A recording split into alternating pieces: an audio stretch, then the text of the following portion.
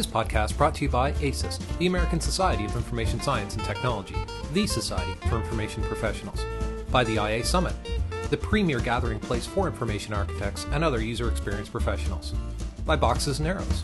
Visit boxesandarrows.com/about/participate to be a part of your peer-written journal. And special thanks to Axure and Moray for sponsoring Boxes and Arrows, as well as the many other sponsors of the IA Summit.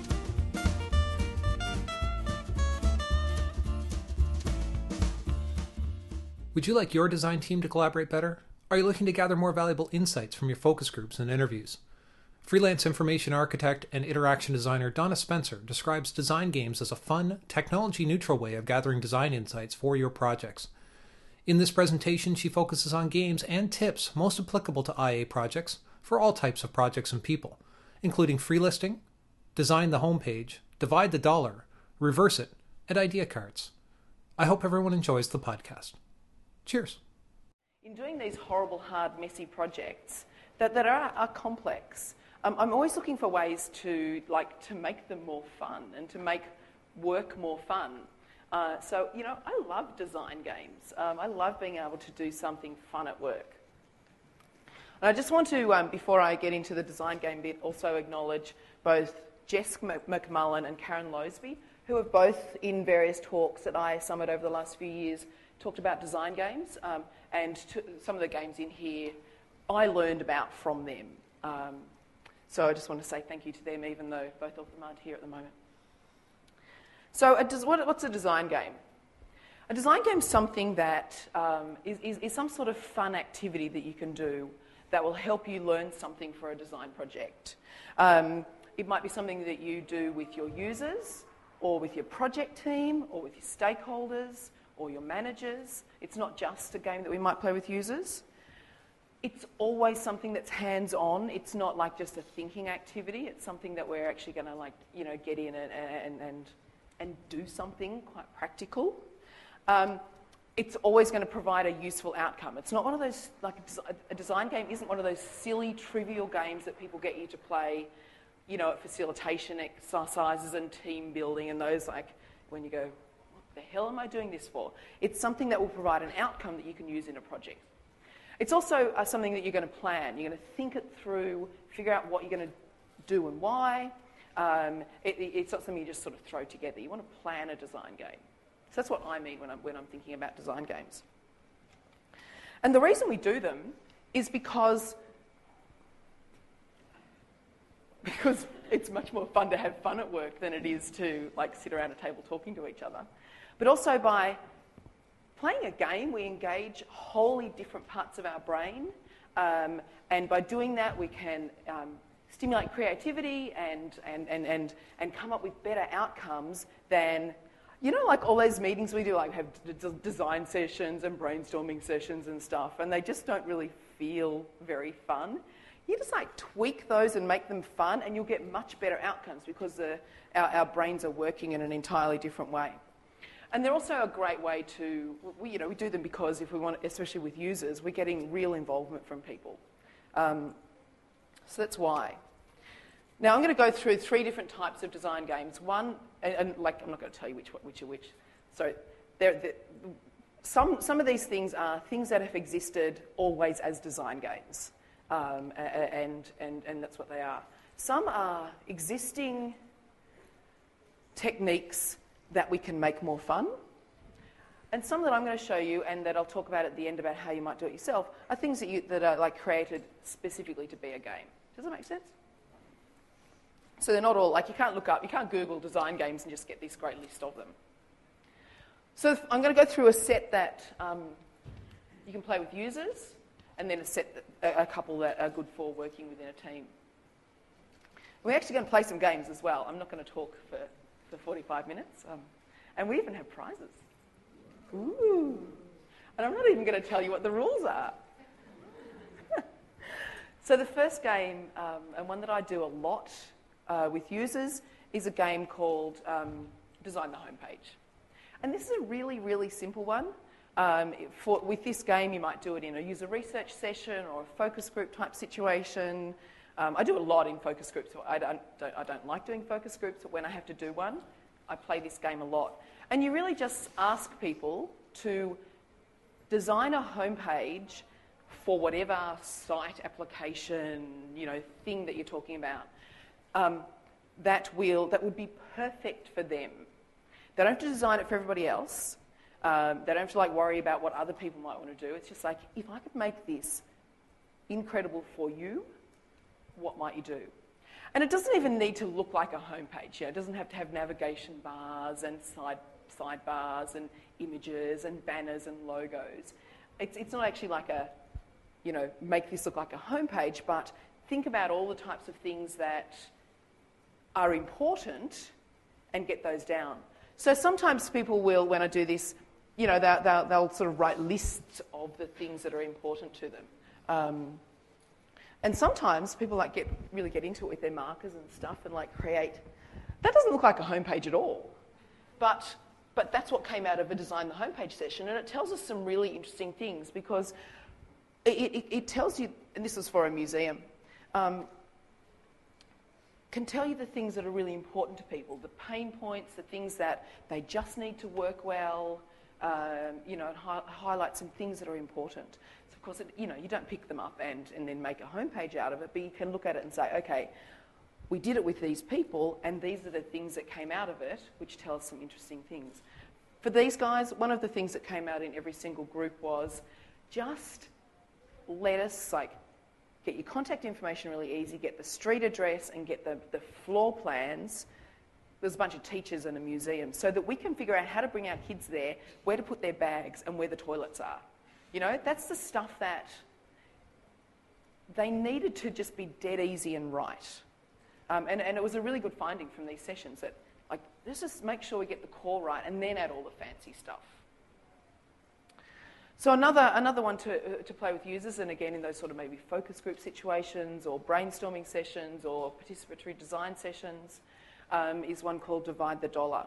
And what you do with this game is either give the group a set of features or ask them in a brainstorming type way to generate a set of features, and then say, okay, you've got $100. Now you can give them out Monopoly money or coins or just 100 theoretical dollars, and ask them to divide that money across the feature list, and then to explain why they've done that. And it's dead simple, but it's a really good way of identifying priorities. You do those. You think about all the things that you might want, and you get these great big feature lists, and it's really hard to tell whether they're real things that people want to do or whether they're just stuff that's come out of people's head. When you make them prioritise them like that and assign a value according to how important they are, it just completely falls out again as to what's the most important. And by asking them to explain why that's important, you get some good understanding and rationale for their reasoning. And that's just useful in a project.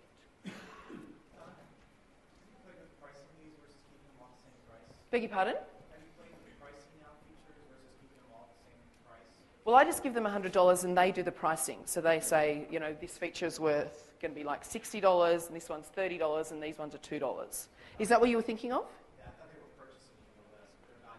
They're valuing them, yeah, sorry. So Stephen just asked whether I'd played with pricing them in different ways. Metadata games are games that you can play to help do a few things. You can use them to understand how your users think about particular objects, and also really to show that different groups think about about objects in different ways. Now, I want you to spend just a minute jotting down what you call this thing. And I'm not going to I'm not going to verbalise it. I'm just going to let you look at the picture, because if I say what it is, look. Let me. Are you wondering what it is? It's like a thing that you would put a bottle of beer in so that it doesn't warm up. Yeah?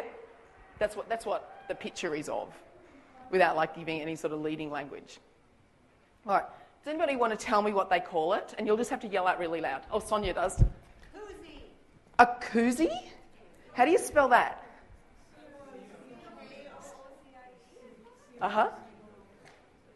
Keith? Cozy. Cozy. Or koozie. So we've got koozie and cozy. Yeah? Andy? Oh, no, you guys will have something different. Yep, stubby holder. Is that what you're going to say? No, I was going to say just like a deer cooling sleeve, because I've never heard of any of those. And then I hadn't heard of koozie either. But I've definitely, you've been hanging around with Aussies too long. So these are my terms. I wrote down beer cooler, a stubby holder, which is what we would call it most often, a stubby holder with a variant of spelling, or a coldy holder. And that's not terribly common, but it's common enough. And what was really interesting about that was that they're the words, if I was trying to sell this product, I would use those words because that's what I think it's called. And you guys, in a different culture, have a completely different word for it. So I need to know that as a designer so that we can make sure these things align. And had I not played this game, I wouldn't know that. So it's like a dead simple game you can do to elicit terminology. We could probably even figure out a way that this could be done online. So you send people out images and say, what's this, what's this, what's this? And just gather that terminology. Because terminology is so damn important to IA. We need to know it. And it's simple. And then, when you're having these arguments with the people who are writing the content or the subject matter experts and they're saying, oh, we can't use that word, you've played this game and you know what people actually call it. Where's that word come from? Oh, maybe it's a brand. Okay. It's an interesting one, though. So another game that's really good for terminology is free listing. And when you do a free listing activity, you basically say, tell me as many of this as you can think about. So I asked my daughter, when I was putting these slides together, tell me as many dogs as you can think about. And I was just jotting them down as she wrote them. So these are her dogs: Dalmatian, Chihuahua, Miniature Foxy, Kelpie, Great Dane, Bulldog, Sausage Dog, German Shepherd, Irish Setter, Greyhound, Beagle, Golden Retriever, Poodle, Spaniel. She just rattled them off. Pretty much no gaps or anything. So I got a great list of terminology in a fun setting, and I learned something really interesting from her list. And the thing that I noticed in learning her list was the ones that she said first were things that had meaning for her. We've had a Dalmatian in the past. She's got a Chihuahua now. My mum has miniature Foxies. I don't know where the Kelpie came from. We know somebody has Great Danes. She thinks Bulldogs are really cute. I could see there was a reason in there for these things. So I could also get a bit of an understanding of her mental model and what she was thinking by just asking her to list out a set of things. And the other thing that happens when you ask people to free list, I asked my boyfriend to list as many varieties of beer as he could. And the interesting thing that I noticed again when he did this was that there are cognitive clusters when people free list. So Pilsner, Stout, Porter, Lager, Harvest, Oktoberfest, Bitter, Mild, Lawnmower. Some of those, like Pilsner, Stout, Porter, Lager, they're all things that, that are fairly common and that we would, drink fairly regularly. We'd just been on holidays, so when I did this first, I was in Chicago in fall. I have to get my seasons around the right way.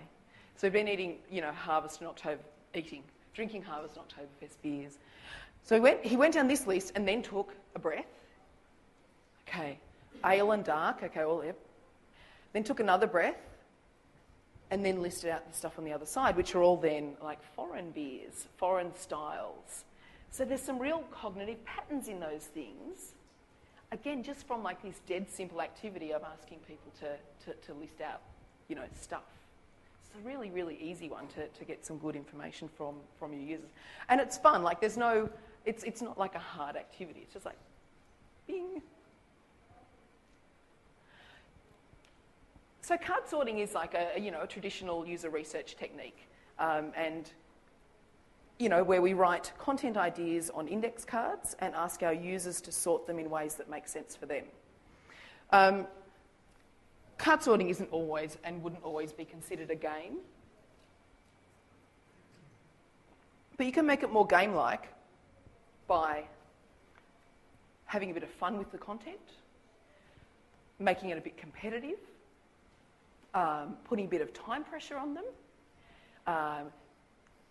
giving prizes for the rightest answer, although, there's no such thing as a right answer in card sorting. But you can do that, which makes it less feel like, oh my God, I've got to do this activity. Let me just finish it so I can get out of the room, and more like something that actually feels like fun. So we can do that with a lot of our user research techniques. We can figure out how to make them fun. I'll talk about that a little at the end. So also we can then have games that are good to play with design teams and that really help a design team to either work on designs together, to generate ideas, to think out of the box, and just work well together. One that is good, and I think I learned this from Summit many years ago in a very strange session. This is a bit of a variant. Is this idea of idea cards. So with idea cards, and you can do this with physical cards or just with terms on a board, you have some sort of problem that you're working on. So you have some sort of design challenge. And you're trying to think of solutions. And they're either just trying to get out of your head or something's happening, you're brainstorming. So a neat way to look at a problem in a different way is to use these idea cards, and you say, okay, draw 3 cards from the deck and come up with a solution that uses those concepts. So I might use cards like this. So if I had pulled out simple, colour and pain and said come up with a solution for a design problem, it frees your creativity to go, oh, okay, how am I going to wrap those sort of things in and generate some ideas? So it can be it's another quite fun thing to help design teams break out of, sometimes out of a bog, or just to have a bit more fun. Another that I really like, and I'm going to get you guys to do this in a minute, is this idea of reversal. So you have some sort of design problem and you're trying to solve it. One thing that you can do to, again, come up with better ideas and more creative ideas is to not solve it by tackling it head on, but actually reverse the problem and solve the reverse of the problem. So what I'm going to get you guys to do is 5 minutes, either in sort of pairs or the people who are sort of clustered around you. I want you to do this one. We know that getting through airport security is always horrible, isn't it? If you could think about an experience that is guaranteed to be just yuck, it's getting through security, especially at LA. That's just I spend ages getting tense about doing it. So let's say we wanted to figure out a way to make that process of getting through airport security better. We're going to do that by looking at it from the back. How would you make airport security worse? Okay, so spend 5 minutes on that with somebody nearby chatting about it, and I'll get some answers from you in a minute.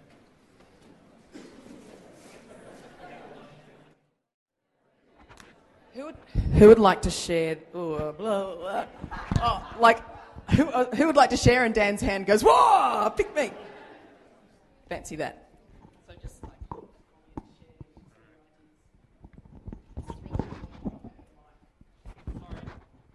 Okay, we got good ones. Mandatory MRI. Mandatory showers.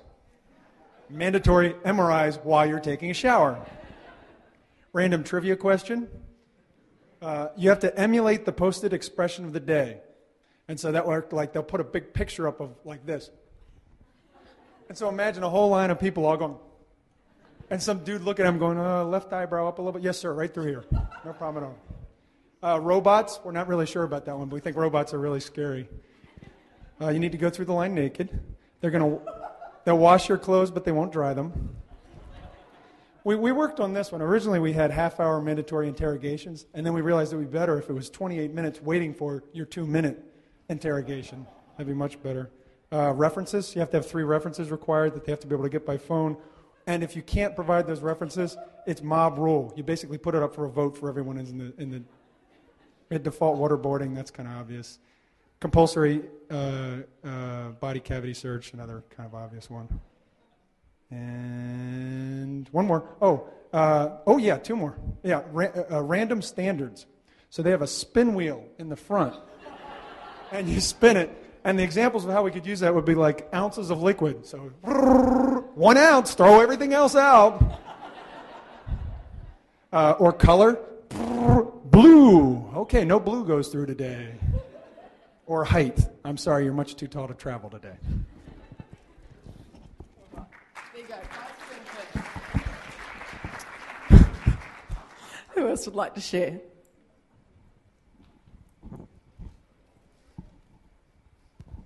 Okay. All items must be in plastic bags for the entire duration that you're at the airport. You're not allowed to open your plastic bags at all until after you reach your destination. You must explain all liquids and demonstrate their use. You must take off your socks and shoes and walk on a wet floor. Oh. You must put all of your electronics in separate bins. So not just your computer, but all of your electronics. There's one long line with one check person for every kind of checkpoint, so it takes a really long time. And there's different checkpoints for different things. So the first checkpoint would be liquids, and then the second checkpoint would be electronics, and the third checkpoint would be clothing. And then you also might be asked to reenact the safety procedures. Uh-huh. All right. Anybody else want to share?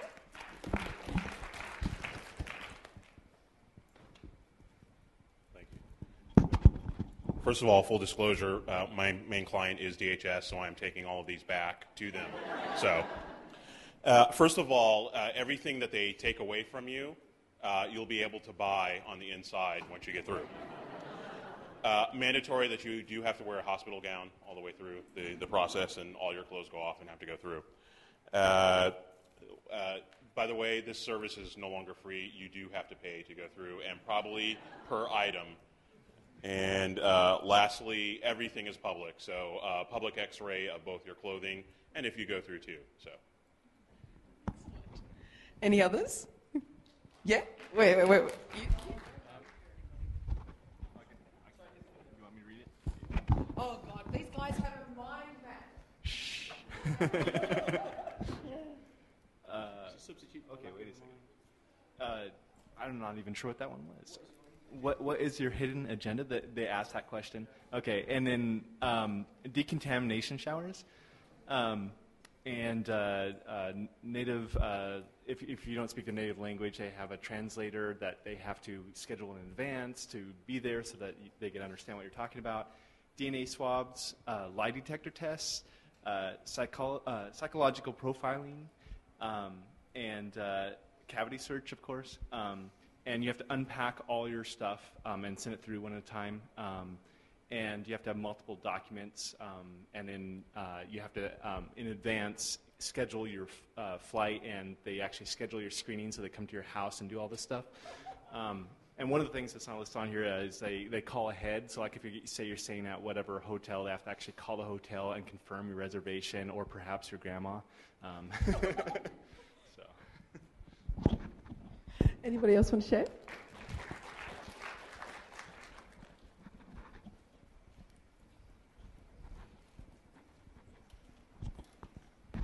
We had all of those, so add all those up, and then on top add a marketing campaign that tells you how great the service is for security. All right, so I have another block of chocolate in my pocket. And I'm giving this to you for making us all go through in hospital gowns. And if you want more chocolate, and I didn't have enough pockets for it, Sam from Optimal Workshop has chocolate out on his stand. So if you go and look at his tools, He'll give you some more chocolate. But can you see how you could actually use that to both get to a really extreme point and then look at those extremes as a way of thinking of solutions? Like some of those, it was like, oh yeah, I could see how you could just flip that round and there's a solution for a problem. Can you see that would sort of work? And it's fun, and it made you laugh. It's a good thing. So, as I said at the beginning, so design games aren't just things that sort of happen randomly. They are definitely planned activities. And the reason you need to plan them is so that because you do want an outcome from it. You do want something to happen. So in order to get there, you need to think about what is it that you want to get out of the activity. And then make sure that it works towards that. You also need to think about how it might work end to end so that you can manage it as a game and you can anticipate what might come up during it. You might need to think about rules and constraints and how you're going to explain those to people so that they can successfully play the game. Figure out ways of making sure that everybody's involved, and that's a really important one. You wouldn't want to be working with a group of users, maybe again in a focus group situation or something, and have people excluded. That's not a good outcome and could easily happen if you weren't a little bit careful about thinking about it up front.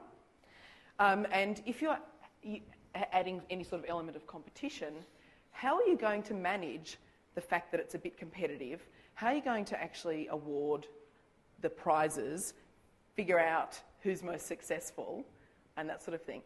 And tell people up front how it works, which of course is the thing that I didn't do right there. I didn't say that I was going to give out the chocolate to the first person who put out their hand and the answer that I found most funny. But you'd have to do that in a real situation because people do need to know what is expected of them.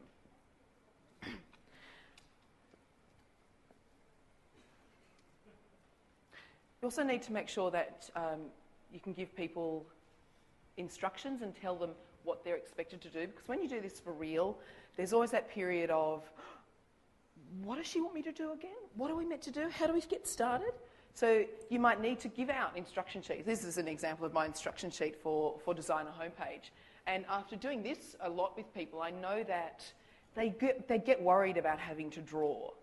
So by providing a bit of instruction and some examples that don't look like home pages, that gets people over that problem of, okay, it doesn't actually have to look like a home page, but it should look like, I'm allowed to use colour, I'm allowed to sketch, I'm allowed to just do bullet points, whatever. It helps them to understand what's expected of them.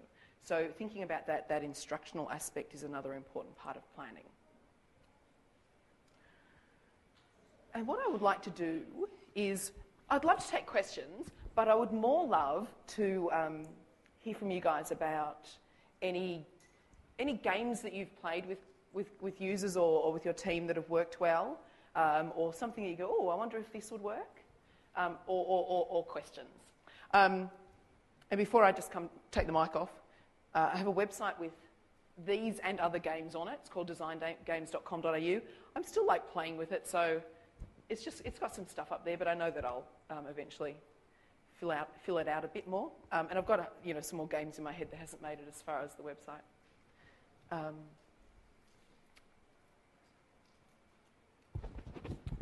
What was I going to say? I can't remember what I was going to say. So let's do questions or stories. We've got 10 more minutes. Have to not take the mic off and then talk.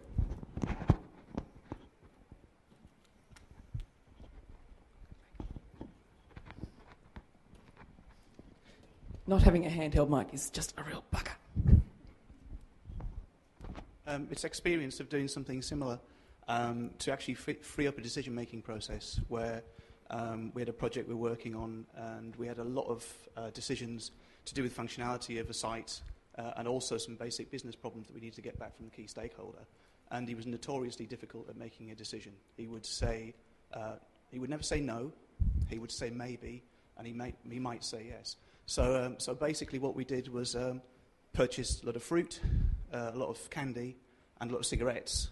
And during a one-day workshop, everybody in the room was showered with whatever they wanted every time they gave anything. And the only person who didn't have anything in front of him by the end of the day was this guy, Ken. And it finally got to the point where he made a decision about somebody and nobody really realised he'd done it. And he was looking expectantly around the room. And we all went, "Oh yeah, Ken, we did." And he ended up getting showered with everybody else's sweets because he made a breakthrough in that point because he actually then started to make a decision for cigarettes. That was neat. Wow. Is that what you expected to happen? Sorry. What I was trying to get is actually to get most of the room moving on stuff. Oh, okay. But we knew that he was the ultimate decision maker and he was the ultimate blocker because everything he was doing he was always having to refer back up the line. And there were things that we were doing which were so obvious that they needed to be done. I mean, even very simple, basic things. I think it did eventually got to the point when he realised he wasn't participating. That's what it was. You know, he could see everybody else's stacks of things coming up, and he thought, I've got to do it because it was visibly obvious that he wasn't doing it. And the gaminess of the rest of it was more fun than like just brainstorming and working together. Yeah. People were like, I made a decision. I want that now. Throw it across the room, and it just got things moving, and people were pitching in because of that. Yeah.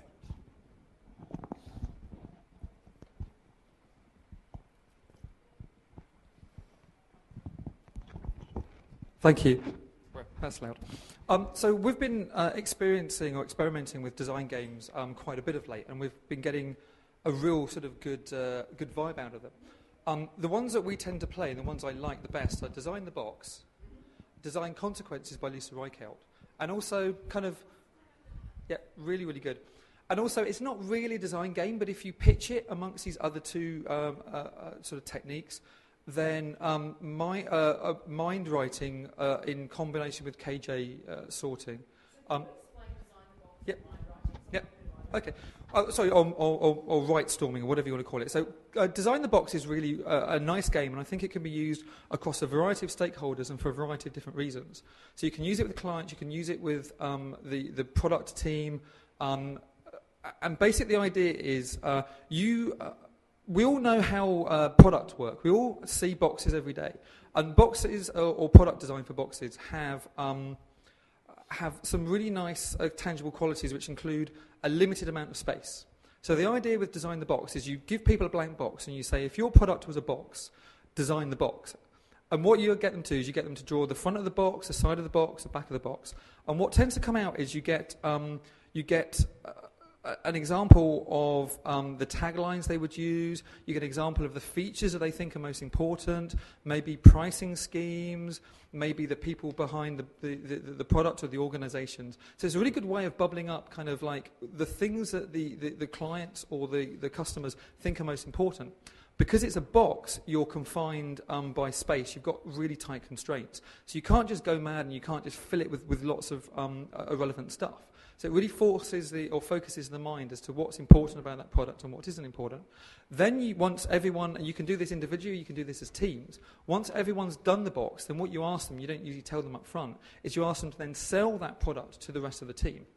And it has a really nice effect of, particularly if you're developing a new product, getting some kind of consensus. So everyone starts seeing what everyone else is doing, and they start getting an understanding of the product direction, the product goals. And this can then feed into doing other techniques like brain writing or mind writing or whatever you want to call it, which is basically like brainstorming. But instead of coming up with ideas and having a moderator, what we do is we come up with ideas, and each person just puts, as soon as they've got an idea, put it down on a sticky note, stick it on the wall. And then everyone else starts doing that, and they start generating lots of ideas on the wall. If people start running out of ideas, they'll go up to the wall, take a couple of sticky notes, and that might spark something else. And then you start sticking them on the wall. And you end up with a whole bunch of adjectives about the product or features that might be included in the product. Then you do some kind of KJ sort to basically group and cluster all of these different ideas into buckets. And then you create names for those buckets. Then you give values to those buckets to try and get some kind of sense of hierarchy. Yeah, and you can do that. You can do that, and you can do design consequences and Design the Box in like a 3-hour, 4-hour period. So it's really, really intense. And we've only done it a few times, but every time we've done it, without fail, the client said that's the best meeting they've ever been into. They've come out feeling really empowered. They go in feeling a little bit cagey. They go in feeling that, oh, this is going to be some kind of awkward, kind of like, designer sort of thing where we're going to be falling back into each other's arms and kind of all that kind of rubbish. But actually afterwards they're like, wow, this is amazing. Everyone suddenly gets this kind of shared consensus, this shared direction. And we come out with loads of really, really useful artifacts that we can go away and analyze. And you get really interesting insights into the minds of your users, the minds of your product owners.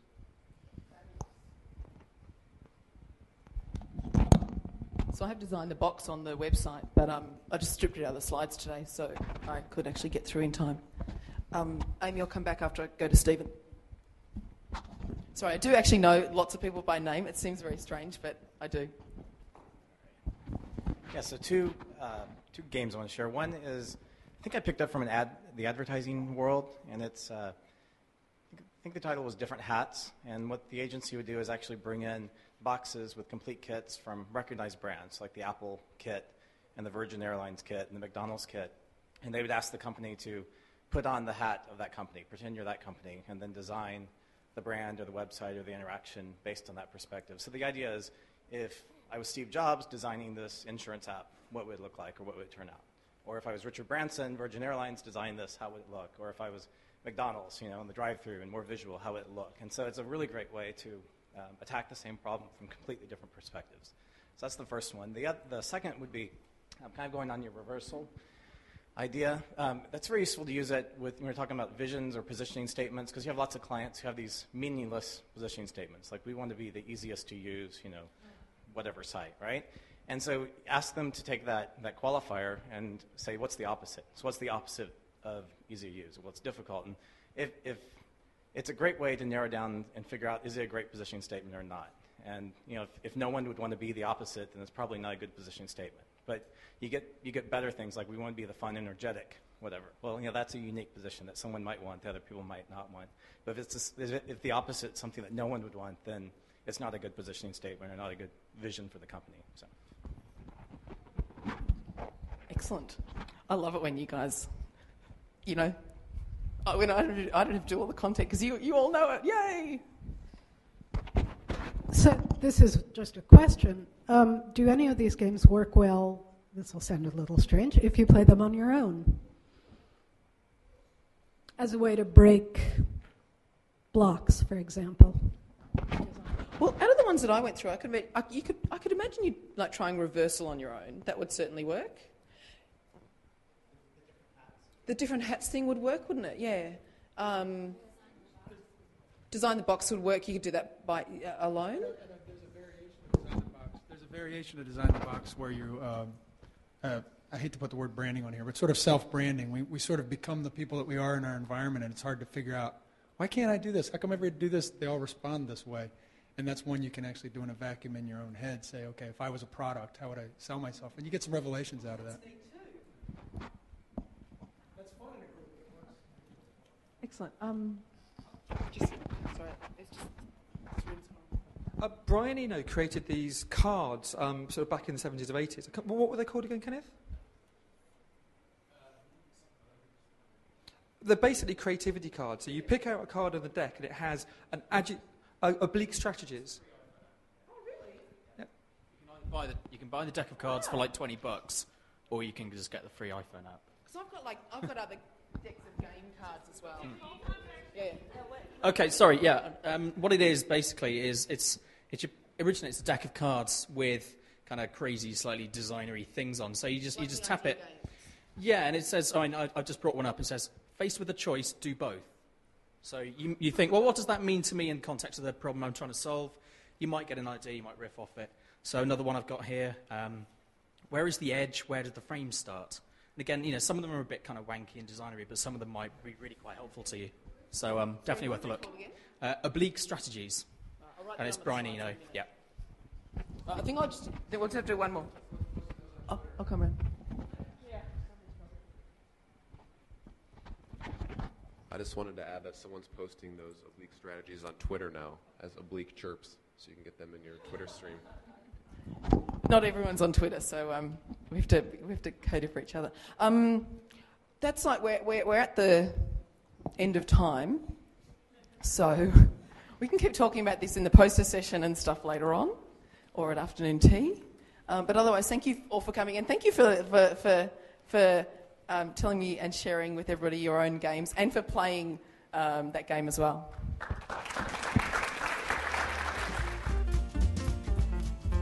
To hear even more presentations from the 2009 IA Summit, point your browser to boxesnarrows.com and click on the podcast link. There you'll find access to the iTunes feed and more information about each presentation. Our heartfelt thanks to the organizers and sponsors of the 10th Annual IA Summit, the presenters, and of course to the global community. We look forward to feedback about future episodes that will be of greatest value to you, our listeners.